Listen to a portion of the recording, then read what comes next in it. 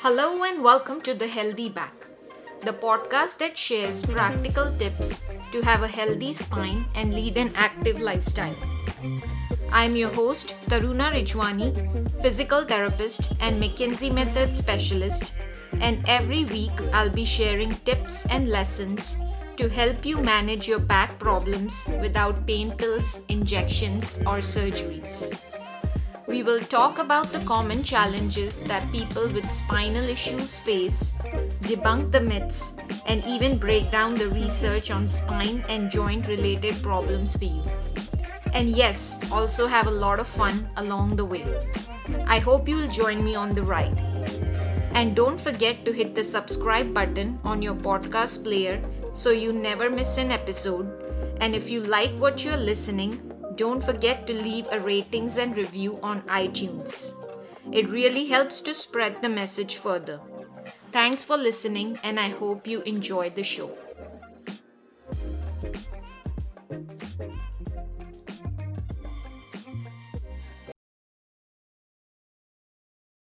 Hello, and welcome to another episode of The Healthy Back. This is the first episode of 2022, and I'm super excited to share this one with you. So in today's episode, I'm going to actually cover a series of some questions around the same area that have been coming up a lot lately in the last few months. And since they're all kind of related to a similar topic, I decided to club them together in today's podcast episode.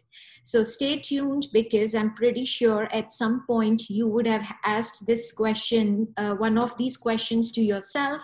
And today I'm going to give you some answers about what I think or what my professional opinion is about these topics. So the number one question I get is the role of ergonomic chairs in helping to prevent or minimize back and or neck pain or having any type of spinal issues.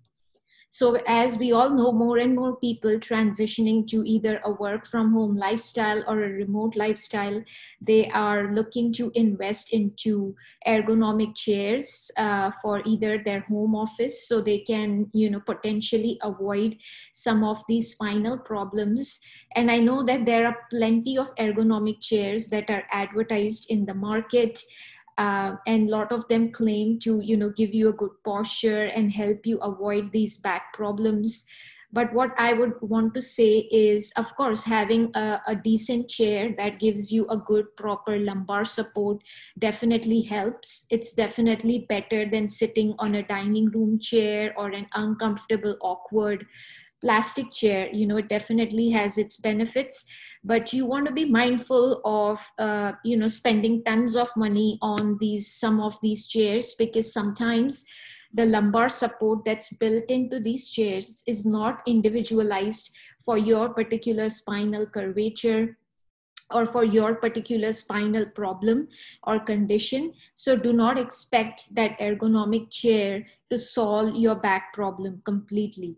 It may be a good supplement if it's the right fit for you, but it's definitely not the only solution to your problem. Do not expect that if you just, spent a good chunk of money on a fancy chair, that's it, that you don't have to worry about your spine at all. So like I said, definitely do your research. And if you need any tips or insights about which are some of my favorite chairs that are also within a reasonable price, I'll be happy to share those with you. You can send me a direct message on Instagram, or you can send me an email and I can, share some of that information with you. But yeah, don't go overboard on spending a ton of money on those fancy chairs would be my advice.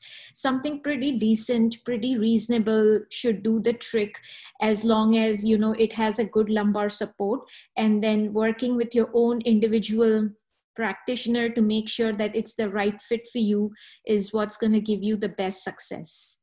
So the next question I always get is a standing desk better than a regular sitting desk? So I know the standing desk is another thing that's been out in the market for several years, and I know some people swear by it. And it's definitely a good way to switch up your position from sitting, since sitting gets such a bad reputation with back and spinal problems. I can totally see why standing desk should feel better, because it's, you are in a more upright position throughout the day. So it's better than being in that seated, loaded position.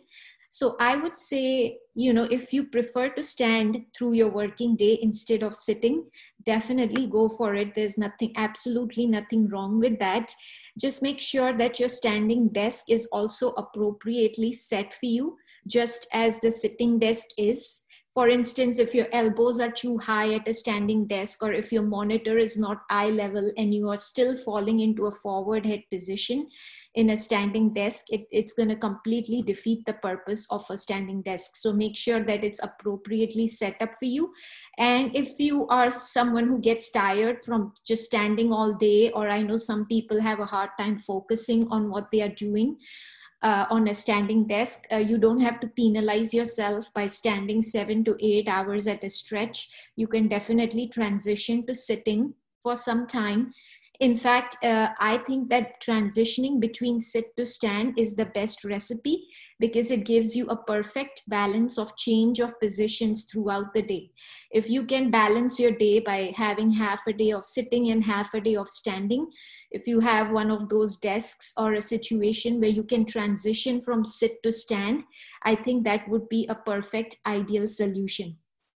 And another important tidbit that I share with a lot of my people who lead this type of digital lifestyle is to take as many walking breaks as you can throughout the day.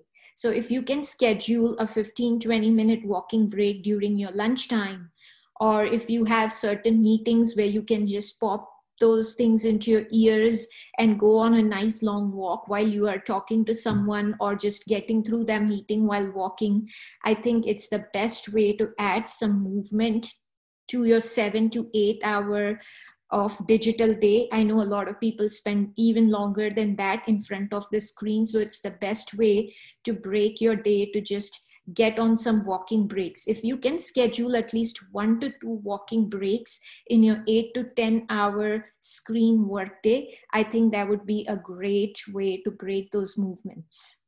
So to summarize today's topic and today's questions, ergonomic chairs, like I said, something within reason that has a fairly decent lumbar support, and making sure that the lumbar support is optimal for your particular spinal problem. Remember, there's no one size fits all. If a lumbar support works well for me, there is a great chance that it's going to be an absolute disaster for your spine. So you want to make sure that it's a perfect fit for your spine, for your condition, whether you have a disc problem, if you have a facet joint problem, whatever your problem is, what fits best to your posture is important. So, something fair, something within reason, and working with your provider to make sure that that's the right fit for you is your best recipe for success. Second thing is standing desks are great as long as you maintain a good posture on the standing desk, making sure everything is at the right height, the monitor is at eye level, so you are not falling into a forward head posture on a standing desk. The most ideal thing, in my opinion, is transitioning between sit to stand. If you can do that throughout the day, I think it's the best way to sort of break your posture and avoid being in one position for too long, which is the whole point of this conversation.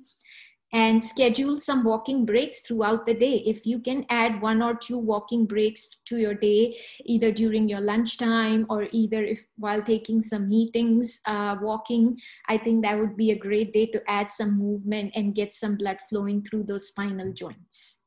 So hope you guys enjoyed today's episode. I hope it answered some of the frequently asked questions in this area. If you know someone who spends several hours in front of the computer and struggles with these similar questions, please share this episode with them, because this is my best way to spread this knowledge without, having these people come to my office or having to work with me one-on-one. So Yep, feel free to share this episode. I would really appreciate it. And if you haven't done so already, I would appreciate if you leave a ratings and a review for my podcast on iTunes or wherever you're listening to this podcast episode, as it helps the podcast bump up on the charts and it becomes visible to more and more people. But yeah, stay tuned for some exciting and juicy stuff coming up in 2022, as I'm looking forward to share some more ideas, answer some burning questions, and help you resolve your back and spinal issues in the long term. So stay healthy.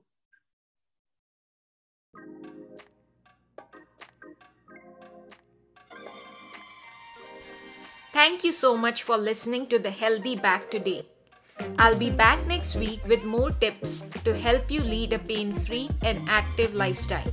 For now, don't forget to hit the subscribe button, and please don't forget to share this podcast with your friends or anyone else who might benefit from learning about how to live a healthy lifestyle.